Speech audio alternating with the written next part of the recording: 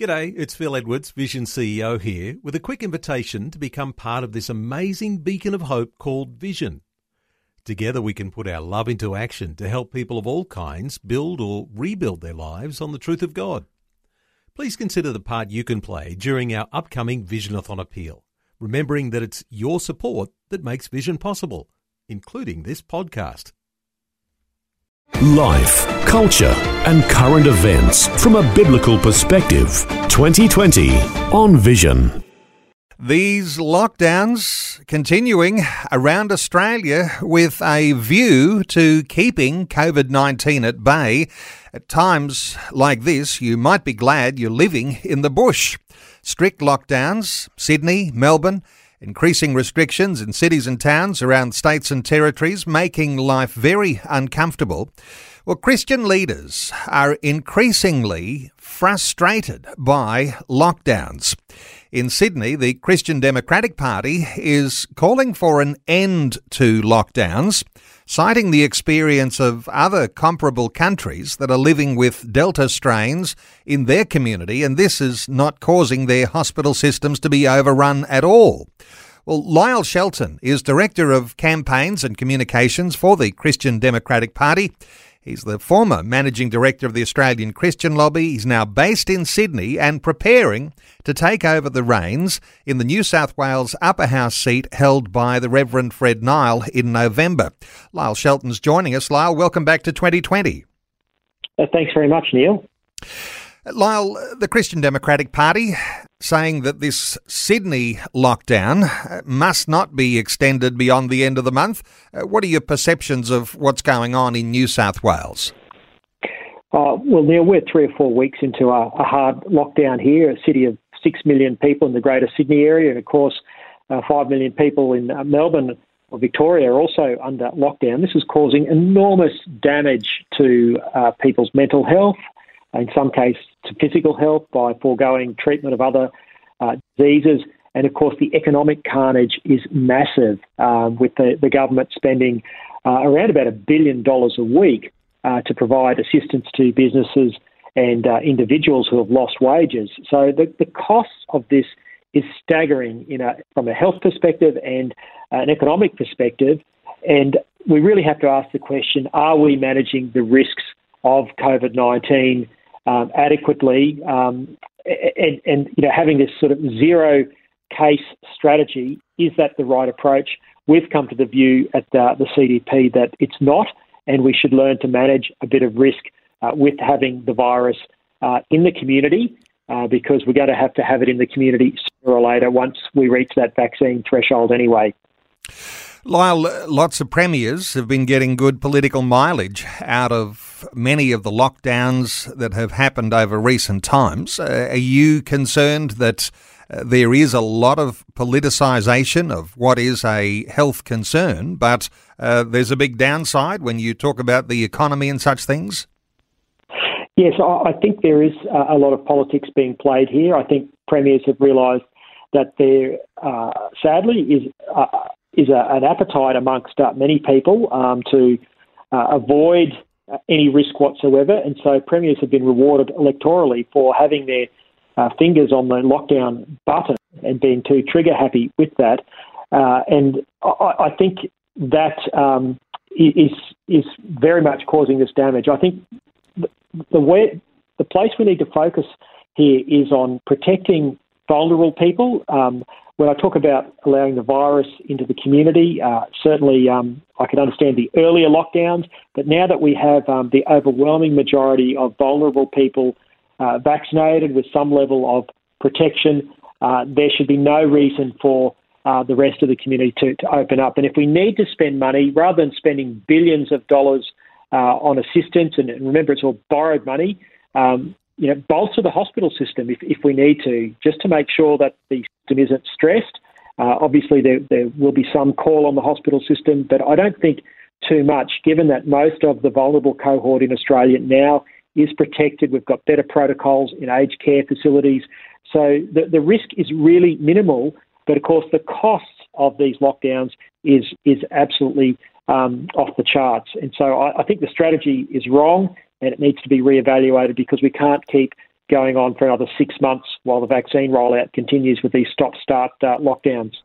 Well, vaccination rates are increasing and governments have their thresholds, targets to aim for before they release the bondage on the people.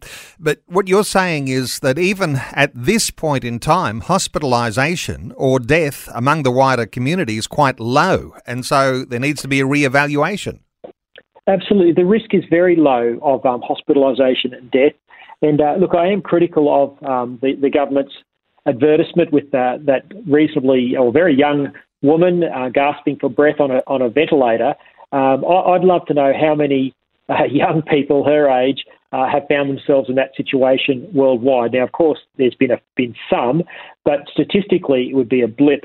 Sorry, the average age of death from COVID-19 since the pandemic began in Australia is 85. That's above the average life expectancy. We're talking about a disease that, yes, it's deadly amongst a vulnerable cohort, people with comorbidities, people who are very old, but for the average person, it's not going to kill you. Yes, it can kill some. I'm not trying to say that it's not doesn't have dangers, but in terms of a risk management exercise, I think we really have to ask ourselves: are we actually doing more damage in terms of suicides, other health effects, and of course the economic damage? So I just think this strategy is all wrong. We can't keep living like this, and I firmly believe this needs to be the last lockdown. We need to get on with life and manage the risk and put the resources into protecting the vulnerable, but then allow the economy and people's lives to proceed as normal. Lyle, you say sooner or later we all have to get used to the idea that the virus will be circulating, and I wonder whether you've got any thoughts about where average Aussies are at with that, because it seems to be there's a fair bit of catching up to do to understand that that is the case that's ahead of us. Yeah, look, I can only go by, talking to family, friends, other people and the published polls. There's certainly vaccine hesitancy out there in the community. There's no doubt about that.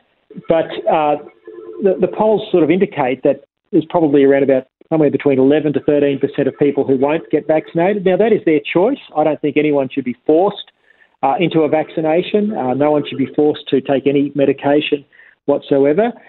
People have the choice of living with COVID and the risks associated with that, of catching COVID. You're either going to catch COVID or you're going to get a vaccine. And yes, the vaccines are of an experimental nature. There's no doubt about that. So people have a big risk choice to weigh up in terms of their personal decision making. But at some point we will reach a stage where every Australian who wants a vaccine has had a vaccine. And at that point, the government can't force any more people to have vaccines. And that's the point where we must open up, and people will take their chances either with the vaccine or with COVID. I think the sooner we get to that point, the better. And that's why I say we are going to have the virus circulating in the community, particularly amongst those who choose not to be vaccinated. So we're going to be at that point probably within the next 6 or 8 months. I think we might as well move to that point now, given that the most vulnerable people in the community are already protected. Lyle, a number of things to balance, and I wonder whether you've got any thoughts here as a Christian leader and a spokesperson at this point for the Christian Democratic Party. The idea that you've got potentially people to die from COVID. You've got the economic challenges, which are a financial concern, but then you've got this dimension of mental health. And as a Christian, we might have some thoughts about mental health and what it's doing to the lives of individuals. Any thoughts here from a Christian point of view, the way that perhaps the mental health of the entire community is being neglected by some of the political decisions about lockdowns? Well, I think it is. That's why I'm against the ongoing lockdown strategy. I think last year, when we didn't know what we were dealing with this new virus that came out of Wuhan in China, probably from a lab, probably as part of a Chinese Communist Party exercise in gain-of-function research, we didn't know what we were dealing with. But now, 18 months on, we do. We've got people better protected. And what we do know is that suicide rates have been going up during the lockdowns. People are suffering. People are suffering economically. And of course, we are racking up a massive debt on our country's credit card, well in excess of $1 trillion now, which must be paid off by our children. The costs of this pandemic are outrageous, and just to keep snapping into lockdowns, spending another $5 billion on the credit card in assistance is just unsustainable. So from a health, from an economic perspective, I just think there's big ethical issues that we would ask as Christians about the costs, both in terms of loss of life through suicide, through mental health problems, through the economic issues. Why do we keep doing this? And I think we've made a big mistake. We've taken a wrong turn, and we should be more averse to running the risk of the virus in the community and putting the resources towards the hospital system and ensuring at the same time, as we've done, that those who are vulnerable are protected. And we've done that already now. There's no reason to keep locking the community down. Lyle Shelton, before I let you go, I mentioned in the introduction, and some listeners will just be catching up with this, but you are preparing to take over the reins in the New South Wales upper house seat held by the Reverend Fred Lyle. He's retiring in November, and you'll be parachuted into that quite significant and powerful position in the New South Wales upper house. How is the transition going for you?